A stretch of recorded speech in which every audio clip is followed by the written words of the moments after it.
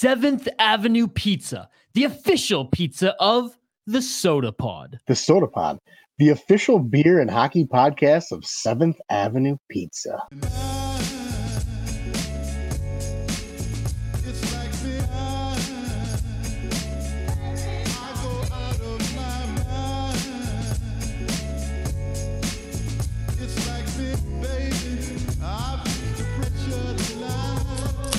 Welcome to another special edition of the MNCAA podcast. Without Nick Maxon this week, he's taking a week off, but Nate and I here again. But it's a special edition because we are joined by a very special guest, author Sam Jefferies, author of the new book, Legacy on Ice, Blake Geoffrion, and the Fastest Game on Earth.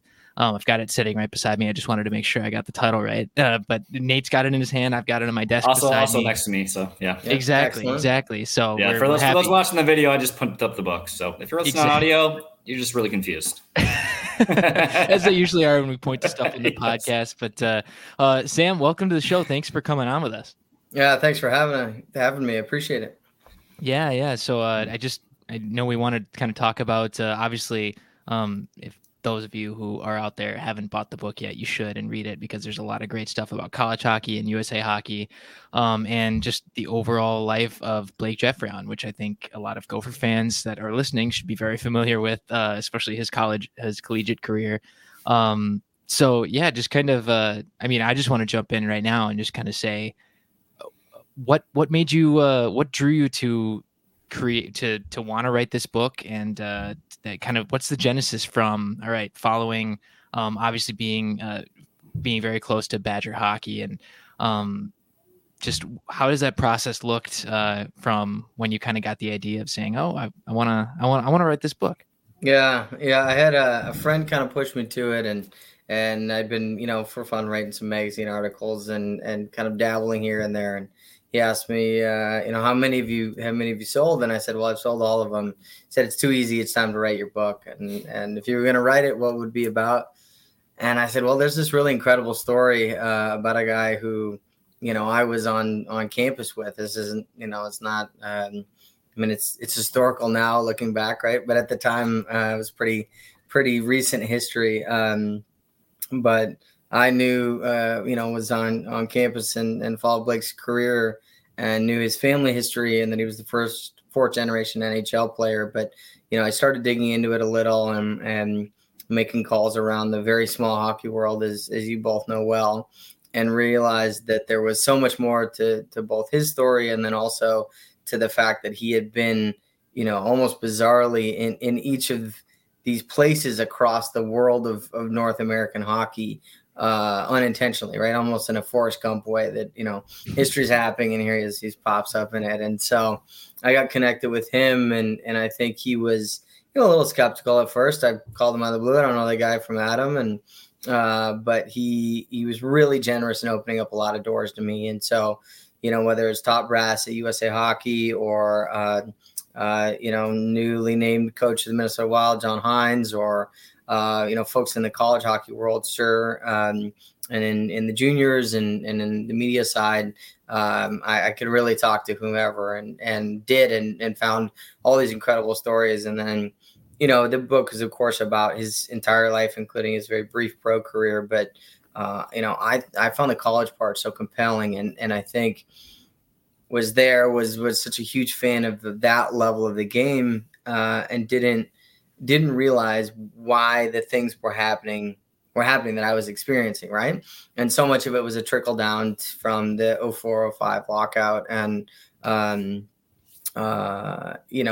implementation of the salary cap. And then that has this huge downstream effect on the college game, and watching these guys leave earlier and earlier and earlier. And as I wrote in the book, the Kyle Turrises of the world becoming the norm, and not the exception. And so Blake being an American, playing for a Blue Blood program, and then being a 4-year player who wins the Hobie in his 4th year, takes the team to the national championship, is not really a story that you hear anymore. That is a disappearing element to the game. And I was just drawn to that for so many reasons.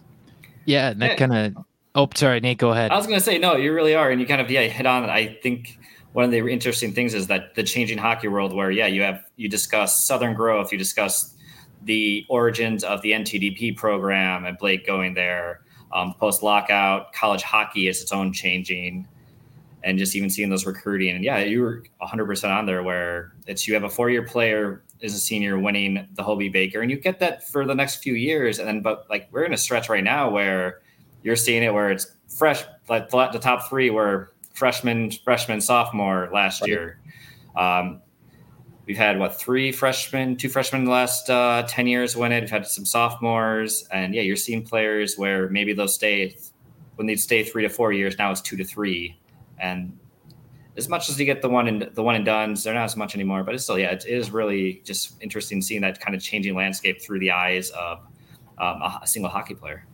Yeah, and I think for me, Cole Caulfield is so indicative of that, right? That being obviously the only other Hobie out of Wisconsin, but winning it in the COVID year, sophomore player, and then is not at the ceremony and has already gone and in the pros rather than stick around to accept. And it's not a shot at Cole; it's just an indication of where things are headed, and the book is really in part about why.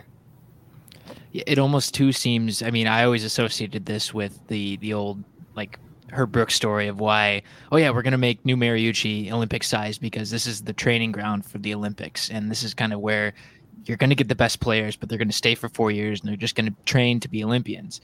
And now, obviously, with the decline of 4-year players and those star players staying long, obviously, I mean, there's not too much big ice left. And that those two even things have always kind of rid of theirs. Exactly. Those two things have always kind of combined to me in terms of like that direction. But obviously that was kind of one of the big points that I kind of stood out there. And obviously you did a lot of research into that and to just get it into print and as succinctly as you did. And do you ever see that coming back? Do you ever see that changing in terms of the tides going back, unless the NHL, I mean, maybe it does have to be some sort of NHL rule change or some fundamental shift at a level above, but because it's always seemed like for a lot of Gophers fans, especially kind of local angle it on a little bit here with just for some of the guys that do stay. It's like when Logan Cooley was gonna stay before he ended up leaving, everyone said, wow, this is just amazing. Look at the culture, because Matthew Nyes did it and Brock Faber stayed. So a couple of guys who, I mean, Brock Faber, I think, is the exception because he was a senior, but I think Matthew Nyes even staying that one extra year was a little bit, I mean, he could have gone pro, and just seeing a couple of cases where they stayed just a little bit longer. I think a lot of people want to jump to say, oh, maybe the tide is changing. And how do you see kind of that potentially changing, if it can at all, or if you'd never foresee it coming at all? You know, it's amazing what little changes in the collective bargaining agreement can have such a huge downstream effect. And I think that any change can't be driven by culture. Like, as great as it is to play college hockey and wear your school's colors, and especially in a place like Minnesota, where if you've come up through the high school system, even if you went to NTDP for 2 years or something like that, come back, play for the U or St. Cloud or whatever. Like, we all would love to think that, and it's wonderful and romantic, but the plain fact of the matter is, the minimum salaries keep getting higher and higher, and the age of the average player at the NHL level gets lower. That's in big part because of the hard salary cap, right? And so, there's a ton of benefit to a hard salary cap for pro hockey, and that there's more parity across the league, and you're not, in a baseball situation where Dodgers have unlimited money to spend, which is like, it's no fun I'm a lifelong Mariners fan, and it's awful to watch. So that's a beautiful benefit to the NHL, but it has the effect of really impacting that game at the lower levels, whether it's college or juniors. And so, could you tweak that? Sure. There are definitely tweaks. I mean, they've NBA played with the one and done rule, and that's had changes over time. And, the only constant is change, but I think it does come to, page 127, Appendix C of that collective bargaining agreement is really, and then you see it play out on the ice, in the barns that we all want to watch games at.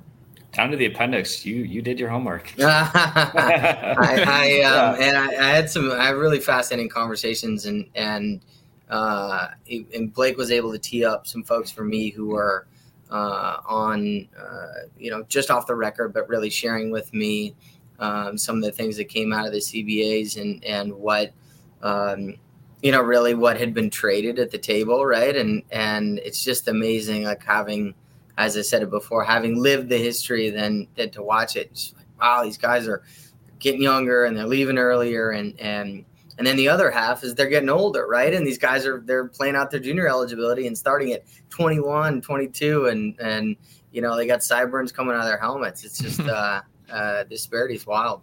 Yeah, it's a weird middle ground of you have older freshmen, you have younger freshmen. And I think there's a little bit of a difference of where the stars are maybe staying that one extra year to understand that, hey, if I can dominate in college hockey, I'm ready to make that jump to the NHL versus I can learn it in the pros. And you don't always get that opportunity. Sam, you mentioned earlier that Blake was a little skeptical at first. You kind of had to convince him. Like, what were you able to do to open up and just kind of get him going and be able to tell his story? Yeah, I mean, certainly the research, right? And you guys have interviewed plenty of hockey players. Like, sometimes you'd ask them, I'd say, okay, we're on the road in North Dakota, and it's November 2009, and it's game 2 of a weekend, and he's like, I barely remember 2009, right? And it was, what are you talking about? I've watched all this game tape and everything else. And then I would come back with really specific details, right? And I'd say, okay, I watched this footage. I went through, if you look at, your second shift in the third period and you see somebody coming out of the box and how do you act, then it would start to open up. And I think he appreciated that I had done the research. I'd taken the time to care. And then, like I said, have conversations with people around the hockey world. And I'm sure that they were reporting back to him, okay, this guy is, he's not just a waste of your time. He's asking smart questions and comes in caring about the game, not interested in blowing anybody's life up or anything like that. And then, he was more and more forthcoming. And that included, conversations around his injury, which is such a, like, for me, I thought it was such a sensitive topic. I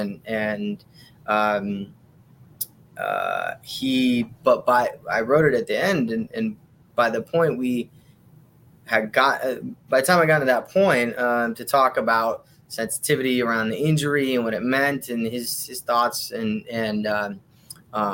struggles he had with suicidal thoughts and things like that, we were already in a good place. And then the door was wide open, and he was really, happy to share.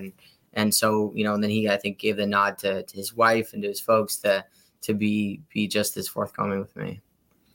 Yeah, without kind of giving away, you really there is a very big part of that. It's the end where it touches on Blake's career under injury, which for those who don't know, he had a skull fracture in 2012 during the lockout, playing for the Montreal Canadiens AHL team. And it does go really deep, just kind of in his mindset and just where he is and making the decision to eventually retire from hockey. And I guess also just who all did you get the chance to talk to and have those doors open up? And just what was that experience like for you?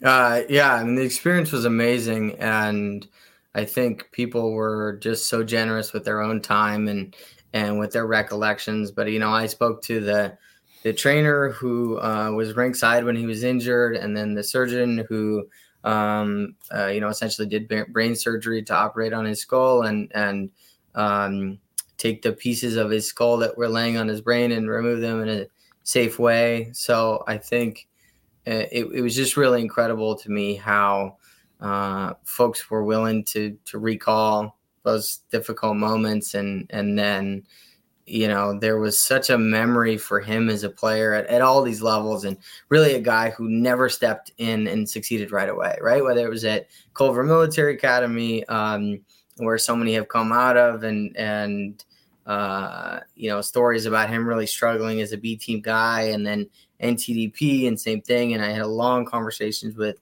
John Hines about that and what it meant, how precarious that program was for so long, and then what it meant to have Blake there and be part of what really cemented it in the place that it is today. And so, yeah, it was just incredible to me that people were so willing to talk and be honest, and then had so much to say, both about this guy and just about like the corner of hockey they inhabited, where there was somebody like Ron DeGregorio who, has a 40-year vision for USA Hockey and built it in his, built it in his vision in many ways, or folks like guys who were trainers and had helped Blake move into his dorm and were fan volunteers and that kind of thing.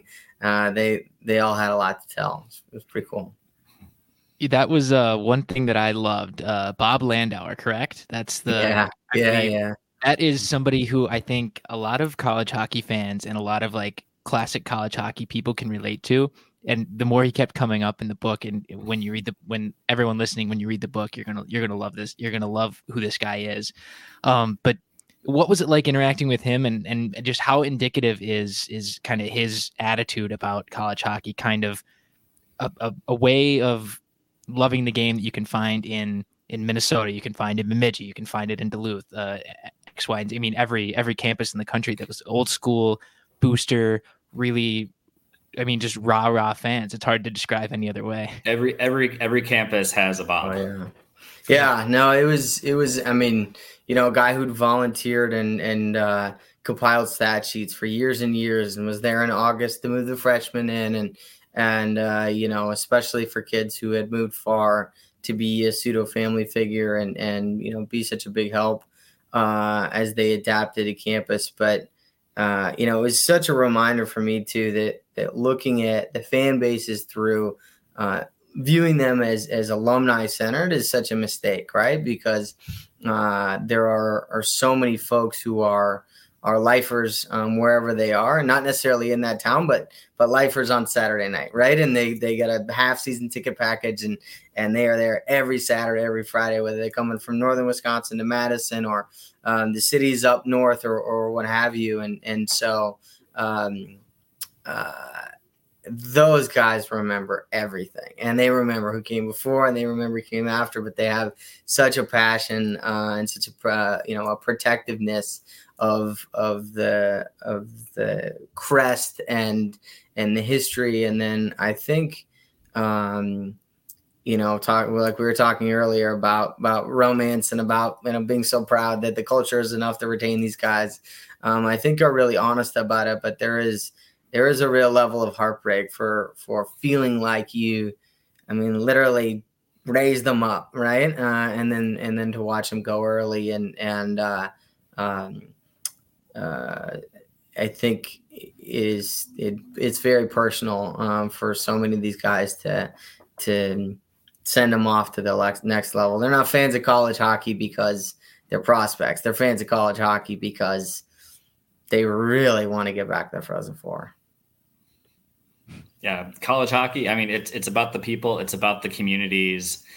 It's about just those barns every Friday and Saturday night. That's the thing. Yeah, I love reading a little bit about Bob because you're like, oh, I can tell you about 3 people like at different campuses who we all know those people.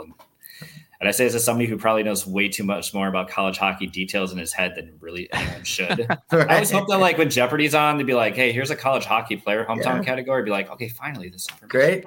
Yeah, I'm a winner now. Yeah. Yeah, it's like, yeah, I know where Mike Smatula lives still, and he hasn't played for the Gophers in 8 years or something like that. Sure. Yeah. No, I mean, some of that came out too, and it was the book ended up being shorter than originally was. A lot of it got cut down, but one of the things that got left on the cutting room floor was a retelling of the water bottle fight between Wisconsin and North Dakota, back in the early '80s, and that was a shame, not because that story needs to be told again. Like we all know it, and you go on YouTube and watch it, and I mean it's a Donnybrook, like it's an all-time great one, but because Rob Andringa, who went on to win the national championship in Wisconsin in 1990. He was a stick boy on that team because he lived on the same street as Bob Johnson.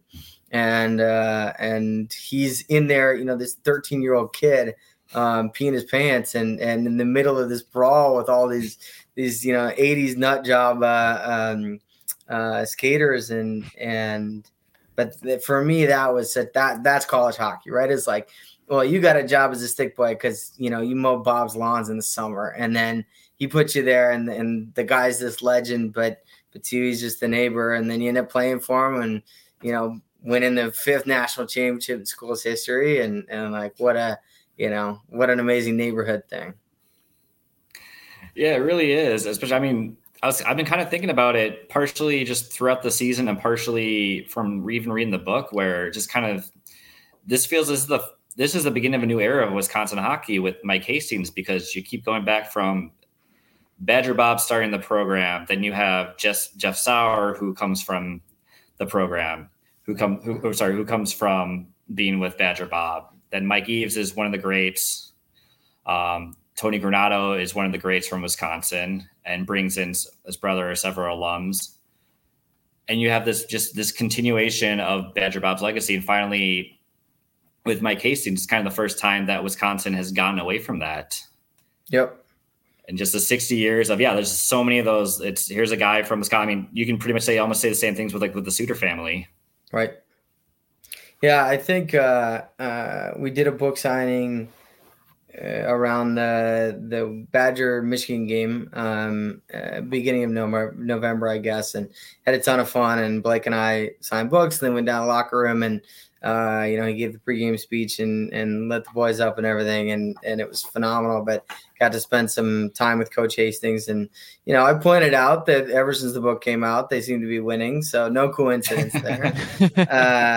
But it is an interesting break, and I think it is a realization that we are in a changed world, right? And as great as it was that look, it used to be 6 school that won all the national championships, right? And it's not now, and having the Minnesota record at Minnesota State that Hastings did, and being going as deep as he did so many times is really remarkable. And I think it's like anything, adapt or die, right? And he seems like somebody who can really adapt and recognize that as dazzling as that trophy case is, it's no indicator of future success.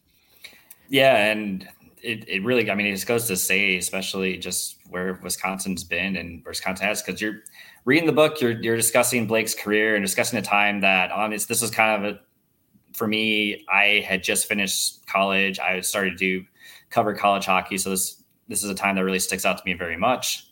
Sure. But it's thinking about all those sold out Wisconsin crowds at the Kohl Center, and then just kind of contrasting that in my head with I was in the Kohl Center for the Phil Kessel game that you mentioned during the book very much. And you hit it pretty well. I have my own story on that one. It's probably not podcast appropriate, but let's just say I made it out of the Kohl Center, so it's what matters. One of my sorry, go ahead, Nate. No, I was gonna say, so basically, but it's like we have that, and then contrast to I have been to the Kohl Center several times in the last 8-9 years where just it's been completely dead, and just you're waiting for Badger hockey to come back, and just kind of reading that contrast it's really just crazy to see and think about. Yeah, I think and I think I mentioned this in the book, but we used to hear when I was there that the Blackhawks were so jealous of the Wisconsin fan base because there were more. This was pre Patrick Kane Stanley Cup, but there was more fans on a regular basis at Badger hockey than there was at Blackhawks hockey, and so it takes a long time to build that, and it's been in the doldrums for a long time, but it was rocking. That it wasn't full. The upper bowl wasn't full, but that night, that Friday night against Michigan, they came back to win, and just coming off the Gopher sweep, and it felt like the ceiling tiles were going to come down. It was going pretty good. But on the Kessel thing, I wanted to tell one of my favorite interviews for the whole book was Adam Burrish, who captained the 06 team and is a true character, true storyteller, and a guy could talk forever. And and is another homegrown Madison guy, right? Who came up in the legacy more of college hockey than of the NHL, right? His goal was always to play and at the time play for Jeff Sauer, and then ended up being in Eve's freshman class. But I remember interviewing him, and I wanted to ask him about the Kessel game specifically because obviously the Kessel family is also from the Madison area, and so he'd known him in juniors and all that. And I said, okay, Adam, put yourself. I know you're a guy had a good long NHL career, and you've moved on from this now. But put yourself in the place that you were when you were 19. And you hated Minnesota more than anything, and then tell me the story. And he goes, Sam, I've won a Stanley Cup. I still hate Minnesota. Yes, that was one of my favorite parts of it, because I read that and I was like, I'm trying to remember. I was like, was that Burrish who said that? Because that is just gold. That's college hockey at its finest. That is college hockey. Yeah, it's a beautiful thing. And if you're willing to drive all the way from North Dakota, like all the way down, and go below the bridge and go on the Michigan side or whatever, and like you do it for a reason because you really care. Yeah. I think you hit on something. There's another part of the book where you're describing Minnesota and Wisconsin as like basically siblings at a Thanksgiving table, and I'm like, yeah, that pretty much is. They're very similar, and the similarities are what kind of get all the schools to kind of hate on one another. And just it brings out something that you don't fully get in the NHL. It's the best thing for me, and my dad's from the cities, and two of my uncles played for Badger Bob at Wisconsin, and so that's my family connection to the program. But I have a bit of an insider perspective on Midwest nice, and because I know it and grew up around it, but I grew up on the West Coast, so am not too close to it not to see it. And it just, it tickles me to death that Wisconsin and Minnesota and Iowa and Michigan, are competitive about who's nicer. And like, one, you're all the same. And two, you're so angry about how you think the other one is nicer than you are in it. And it really, like, I worked so hard. I'm thrilled to hear you say that. I worked so hard on that Thanksgiving table analogy, because I thought it was so appropriate. Just like the brothers, the cousins, nobody hates like family. So. Yeah, no, and it's funny. I was like, because I have that as an outsider to the New York City area, where I see like New Jersey and Long Island are the same brothers to Manhattan. Yeah, and they hate on each other because they don't really see each other much, because it's such a pain to go from one end to the other. Sure. Like you look at a map, you're like, oh, that's like 5 minutes. No, it's like 2 hours to go. Right. To go out there, and it's one of those things. I'm like, yeah, it's familiarity brings content. I get it. Totally, absolutely, yeah. And then you got to be good too. You got to be good to care, and there is so much good hockey that comes out of the Midwest, and it's you get in the finals and you really, really want to win. Yeah, that kind of leads me to my next point too, just like even building off of that and saying, all right, going back down the tree a whole ways. I mean, back to Badger Bob, back to Herb Brooks, mentioning those guys a few times in the story, and just kind of reading what you have to say about Mike Eves, especially John Hines. I think a lot of Wild fans probably listening to this might want to see is that, I mean, all these coaches, when you think about them as separate programs, they're so different and they probably recruit differently, but is there still some trace of all these modern day coaches still being part of that same tree? I mean, to me, reading about John Hines makes him sound like everything I've ever read about Herb Brooks, and for sure. Just the way he operates, the way he runs a practice, and just reading everything and seeing all that stuff. And obviously, Bob Motzko being part of that inaugural D1 staff at St. Cloud with Herb Brooks, and just kind of seeing all of that trickle down from some of those big giants from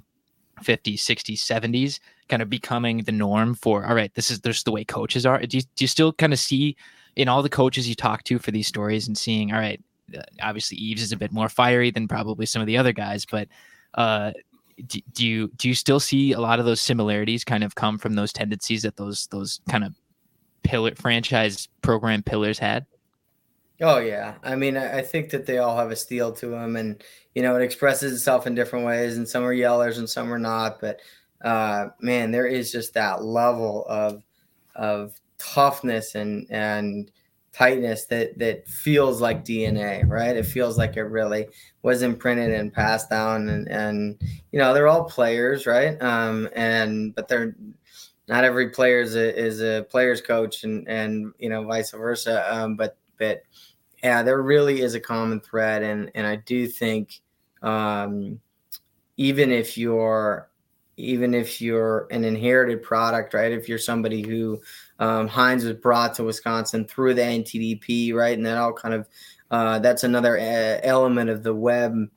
But I really did see that, and they're so funny because they're, to a man, really nice to talk to. And I mean, you guys have done your interviews, right? But like by and large, just like gracious and willing to chat, and some are more storytellers than others. But then you talk to their players, like, God, every day sounds like pain. It is gotta just be tough to play for these guys night in and night out. And I saw the thread for sure. I didn't make the book, but one of the stories that I really loved, and I could never confirm this, but I'll speculate wildly and inappropriately, and I'll pass it along here, is that in 76, when Bob Johnson was coaching the Olympics, and obviously the Gophers won the national championship, there was always a really dirty rumor that Brooks had held back some of his players from the Olympic squad in order to prioritize the college game over the international game, essentially. And of course, then he goes on to win the Miracle on Ice and become the Herb Brooks that we all, the world knows, not just Minnesotans know. But that, again, could never confirm it, but what a story about that intensity of wanting to win and really unable to see anything beyond the game that's immediately in front of you. Yeah, that's amazing. One of those stories that just kind of fades out with the, with the figures. It kind of goes along with them, and so now it just gets to be speculated on podcasts like this one. That's right. Yeah, unconfirmed. That. Yeah, exactly. The disclaimer. Yeah, disclaimer. just like Nick's outsources say, what was it, upper body? Right. Yep. Right. Yeah. Exactly. It's a body injury. That's okay. It's a body. Yeah. He showed his show, I hear. Yeah. Right. Oh man. But kind of more onto the focus of Blake too, and just reading what an incredible, obviously, he's an incredible character, and not character in terms of like a funny guy, but like just his character seems to be impeccable for just a guy at kind of moving through the levels and being a very stand-up guy. In your kind of experience in talking with people, and is because obviously a little bit of part of the book is his kind of commitment to being not necessarily the go-to guy, but kind of a translator per se between players and coach. Is that something that in kind of your interviews and your process that you saw as, wow, this is really, really an outlier, or this is something that happens only with a select few players or players that like Blake, or is this just an example of Blake being who he is and just kind of naturally fitting into such a role? I mean, I think there was a lot of growth everywhere he went, but I think there were probably a lot of players who like to think that they play that role, right? Mm-hmm. Whether it's formally and they're wearing the C, or it's informally and they see themselves as an interlocutor and can kind of be that bridge. But I think in reality, it's pretty unusual. I just don't think that a lot are truly given the seat at the table by the coach. In the old player coach model, right?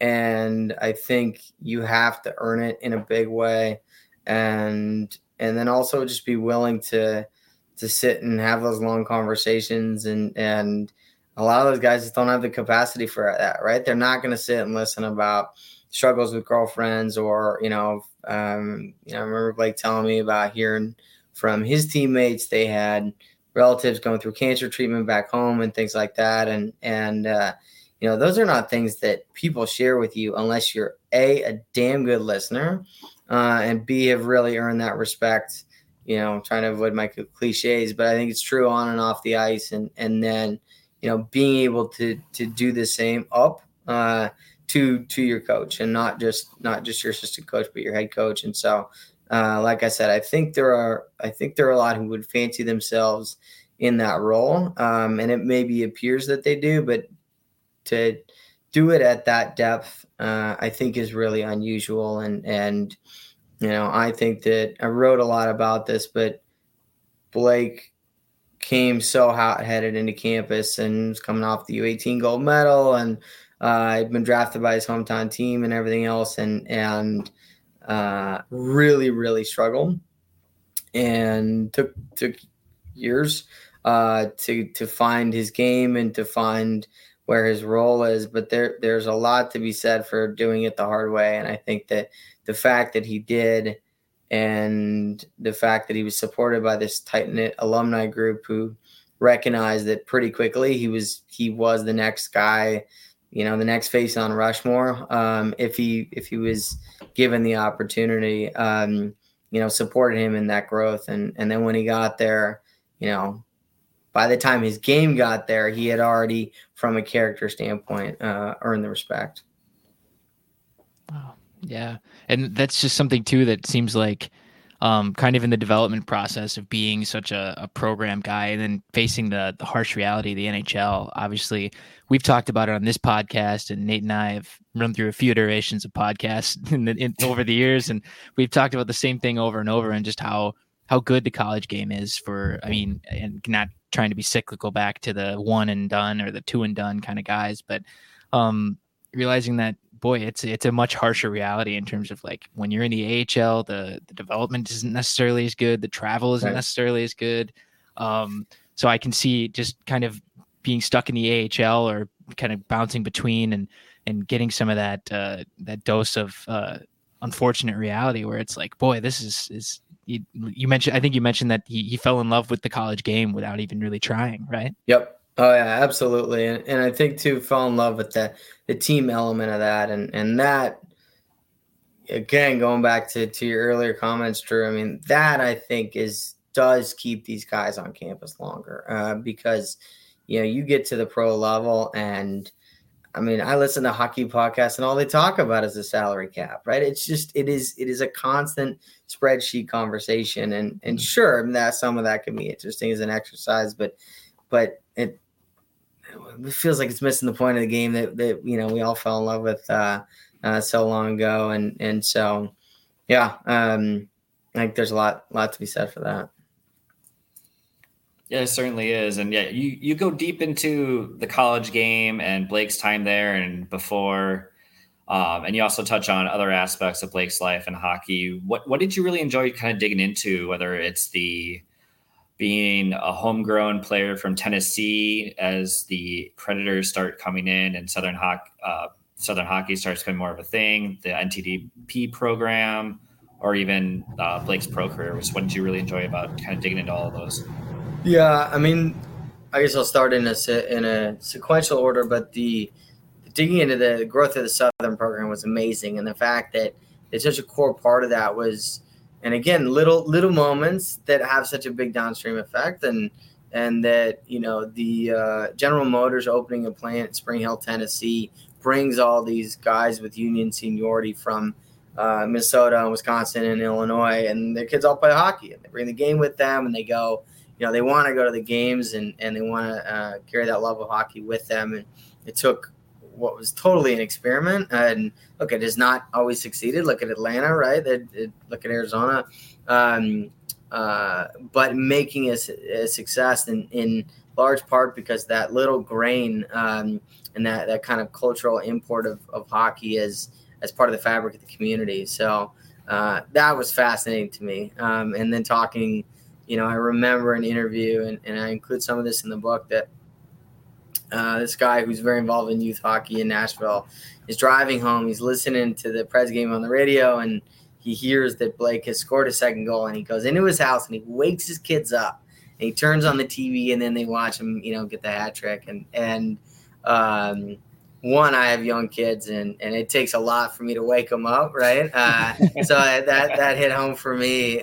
But I really thought, what a moment in time, right, where this game had really arrived in the South, and we didn't know it until his name, was on that stat sheet next to the 3 goals. So that was just such a cool thing for me, and hearing people care so much and so deeply about a guy that I think could have easily been forgotten because of his short career. And then the USA hockey stuff was unbelievable. And I love, obviously we're in World Junior season right now, and I love the World Juniors tournament, and I love that US is competitive, and then I like being a college hockey guy, getting to see these guys play at the international level and have it televised and have it grown as an event in the year. But knowing that, like, 1980 was not a high water mark. 1980 was an anomaly. And then it was just in the dumps after that for years and years. And there was no pride in wearing the colors. And so it really took, a very small group of guys putting their heads together, committing to the development program as a concept, and then recruiting the right people. And I spoke to Jordan Leopold in the process, and just had an amazing interview with him, talking about being this kid, this 16-year-old, high school kid, being absolutely scorched by the powers that be in Minnesota high school hockey, because he would consider leaving. And you don't understand what this means and who came before you and everything else. But for him to be a part of that, and then to go home to Minnesota and play for the U and say, I made it, and I won a Hobie, and I won a national championship, and I can be that for my country and still this for my, my state and my hometown and my school, was just such a cool thing. But it really sat on the knife's edge for a long time, and it wasn't until Kessel and then Blake and Kane won those back-to-back gold medals that it was safe as a program. Yeah, I mean, you just mentioned Leopold too, and earlier you kind of talked about Burish just being a fun interview. I mean, what was your favorite one conversation you had with anybody? And is there any stuff that didn't make the book that really was good? And I mean, doesn't have to be podcast appropriate, because we're just kind of we're a fun loving podcast anyways. But I mean, anything that comes to your mind that was a good story that didn't really necessarily make the book from a really good interview? I mean, Rob Andringo, who I mentioned before, who is unfortunately since passed away, but I spoke to Rob a few times, and at a certain point, I just like talking to him. Like, I gotten all I needed, but he was a hell of an interview. It was amazing. But I think about the college game now and how much money is in it. And man, these kids are treated like they're made of glass, right? And they watch them really closely, and there's big, beautiful mirrors, so their hair can always be right for the TV interviews and everything else. And they were, Wisconsin was on the road, I think in Denver, and Rob and Doug McDonald and those guys, I think there was a wedding at the hotel, and they ended up stealing golf carts, and they're driving down like the main streets in Denver, just ripping them up. Clearly had a few pops after the game and after a road win and everything else. And I'm just like, man, that is the kind of thing that it'd be on Twitter in 10 seconds. Everybody in trouble. Somebody lose their scholarship, and instead you guys got the 4, 5, 6 to a golf cart, like flying down the middle of the road, and that was an absolute blast. So I don't know. I mean, I had some spectacular interviews, and Blake's mom could talk forever and ever, and had some really fun and funny and just she even had a comment about when he got injured on the ice, and she looks at her husband and they go, it's another concussion. And I'm like, what a hockey mom comment. Like, what do you mean another concussion? Like, we're just it was such a shoulder shrug. But it was your reality, right? And she had 4 boys and played, and they'd seen their share, and their dad played pro. And that for me was just like such a funny like hockey mom comment. Like, okay, we know what it is. We're gonna deal with it. And so I don't know, some real gems out there for sure. Yeah, that is a key like tip to any up and coming journalist. So anyone who's listening to this, talk to people's parents, because they know the stories. They got the dirt. They will talk. It is great. Yep, for sure. Yeah. If you ever get a chance to sit with somebody's parents while like watching their kids play a game, also very great. Yep, especially the moms. The moms. Yes. The hockey moms are the true unsung heroes. Totally. And then, the other part for me, and you guys know this on the journalism side, but if you can find somebody who is a little resentful, man, that's a great interview. And they will spill all the dirt, and they'll. And I remember talking to, I won't name drop him, but suffice to say, he's a fairly well-known coach, and I said, asked him some question, and it was kind of sensitive about, it's like backroom politics, USA Hockey. And I said, is it okay if I ask you about this? And he's like, I'm bouncing around on the back of a bus in fucking South Dakota. You can ask me anything you want. So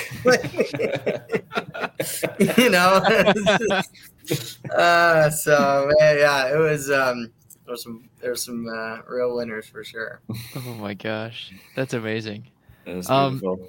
Obviously, I mean, we kind of talked about it just a little bit ago too, but World Juniors time, you're a big college hockey, you're a big World Juniors guy. What are your thoughts so far? Obviously, kind of one day in as of recording this, a morning of a few games, but what do you like about? I mean, U.S. team specific. What do you like about what do you like about this U.S. team going up so far? Yeah, I mean, really clean in front of the net, and it feels like you never know. It's like an all-star team, right? So they throw it together and they practice for 10, 11 days, and then they put them on the ice. And some of the passing that I saw today, knowing that it was against Norway, was pretty spectacular. And I think that if you can keep those feeds going and find guys at the half wall or whatever, and really stretch that defense out a little bit, that they do a lot with that room, which is a real testament to some of the skill guys up front too. So we'll see. And then, obviously the Canadians, Hockey Canada is a mess, and they've had all the crises that they've had over the last couple of years, and so it feels like maybe an opportunity for the the perennial Canadians to not have their heads in the game as much, but it's pretty fun. Yeah, the prelim game, at least to me, I don't know if you saw, they ran a rerun of it, I think on Sunday, but it was like a little bit. It just looked a little like kind of on half, it's just prelim game. So maybe it was just on half speed, but it looked like, wow, this didn't look like either team was really gunning for exactly what it maybe it will be in a couple of days here. But I was looking to that game to be like, all right, we get to see something of USA Canada. And then it was kind of a dud of it. I mean, a lot of goals, but kind of a dud. It looked like at a certain point there, everyone was just like, okay, let's not get injured. Let's not take a dumb penalty to get suspended. Mm-hmm. Let's try to be okay with it. And yeah, it was interesting to see how that last Lane Hudson goal ended. Whew, that was spectacular. Yeah. I mean, there's some amazing highlights that come out of the World Juniors, and it's nice. That's changed a lot, right? Like a lot of this stuff that needs to be televised, and the USA Hockey was kind of lost. You had to be a real puckhead to follow it, and it's cool that it's all at the fingertips now. Yeah, I mean, even I was gonna say probably even Blake's playing there. I don't even know if NHL Network was showing it at the time. I don't think they were at that point.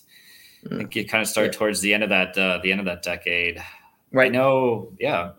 I'll say I remember, and the first time I ever heard of the World Juniors was lockout year. It was the year that Grand Forks hosted it. Just friends and I were like, you know what? Hey, this sounds like a fun thing to do during winter break. Let's go up and see it.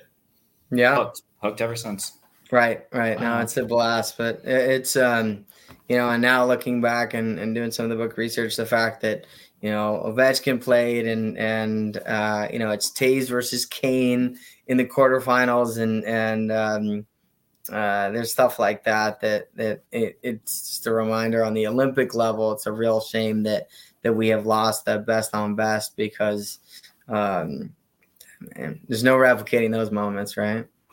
Yeah, I mean, this is the closest thing we get. Right. I think Exactly. for age. Yeah, I mean, guys who can be pros or are close to being pros is playing the game at the highest level at that competition. But sure. you know, obviously, kind of after the break, you mentioned that since the book came out, the Badgers have been playing extremely well, and I think I was wrong about them. I thought they would have taken a little bit longer to get more up to speed, but they've really surpassed that speed limit and said, you know what, we're going as fast as we can.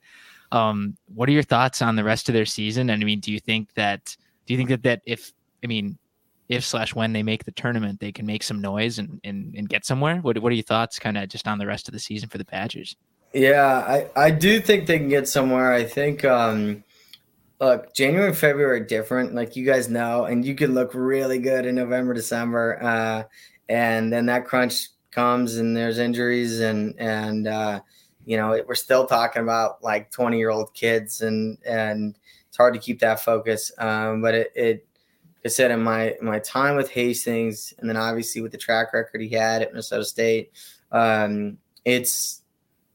it is so interesting to see him. It feels to me like he's squeezing everything possible out of this group of kids and playing 60-minute hockey in a way that I think has been missing for some time from the Wisconsin program. But it's a tough schedule, right? And looking at circle on my calendar, I got Badgers Gophers in Madison first weekend of February, and if I can sneak back for that, I definitely will, because obviously the Gophers have a bit of a bone to pick, and they've got stars in the World Juniors who might be coming back with some hardware and then coming back to the grind of Big Ten hockey. And but I do think again, going back to that Caulfield Hobie Baker winner year and that first round exit to Bemidji, and man, it just felt like one stumble really derailed that team, right? And they it did not have that resilience to come back, and that is, to me, what feels so different for Wisconsin hockey. And again, watching that Friday night versus Michigan game, being down by 2 goals and then coming back to win it in regulation against Michigan, which has been so high skilled, the last 5-6 years, and tells me that it's not just about the talent, but it's about a new mentality and really squeezing it out of those guys. Yeah. There just seems that something has just been missing during that Grinnell era, because the two best teams that he had was Cole Caulfield having one of the best seasons of any college player in the last 20 years, and the first team that he had.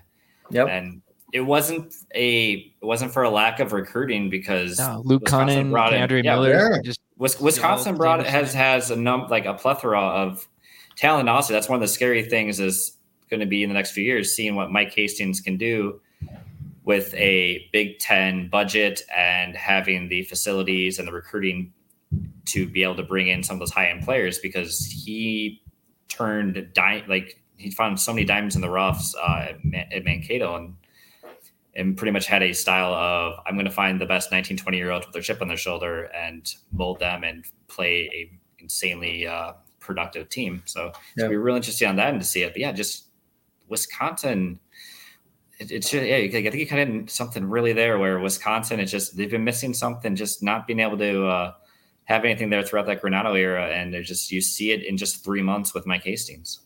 It's amazing. And I don't know about you guys, but for me, I always rooted for Minnesota because I want them to be the best when we beat them, right? And it's just like, it's no fun when you're the teams are mismatched. And even when they're when you scrape out a win, I remember the Badgers beat number 1 North Dakota on the road a few years ago, but they weren't going anywhere. It was a nice moment in the schedule, but it wasn't a precursor for the tournament or anything. And so there's just, for all the complaining about the Blue Bloods of hockey, when the Blue Bloods are good, everybody is so into watching them. Some because the fan base are big, and some because they want them to fall harder. So I think it's good for the game. Yeah, I think it is too, and I really kind of want to see a little bit more of that, just that crowd for Wisconsin, Minnesota, and Madison in a few weeks. It'll just be great. It's just, I mean, yeah, because I have it. I've seen the Kohl Center at its craziest. I've seen Kohl Center at its deadest. I'd say, like the last year of Mike Eves, that 4-win season, Right. one of the saddest things I've seen Minnesota score 4 goals in 10 minutes, just the place dead quiet. And just me looking at Todd Milewski, who is the beat writer of the Badgers, and just being like, this is sad. This is something that I never expected to see from Wisconsin. And Right. I think we're at least we're coming back up on the way up there with the Badgers. And yeah, college hockey is better when Wisconsin's good. It's better when Minnesota and Michigan, when BU and BC have turned the page in the last few years. Totally. Not even mentioning Michigan State finding their legs the first time in 12 years or something like that. Yeah. So. No, I'll always remember that Michigan State national championship and what a team that was, and say what you want about Big Ten hockey, but it is cool when they're good for the best to play the best, and for it to be on a place where you can watch it too, right? And like, man, maybe it's actually have to play for Big Ten plus, but at least there's an opportunity, right? And it's not me staying on the roof with aluminum foil trying to get a radio stream from Yes, or at least trying to get that like weird stream that from Anchorage back in the day that like sometimes would pop up, and then like it would die for a period. But you get like the cool Anchorage ad, so that was kind of a win. Yep. Yeah. Right. Exactly. Yeah. This is variety, Yeah, I don't want to know what you went through, Sam, to get those tape recordings of probably a Midco broadcast of a North Dakota game from 15 years ago. The worst was I don't know if it was a juniors game or a World Juniors game or a U18 championship, but I got the tapes and the sound was gone.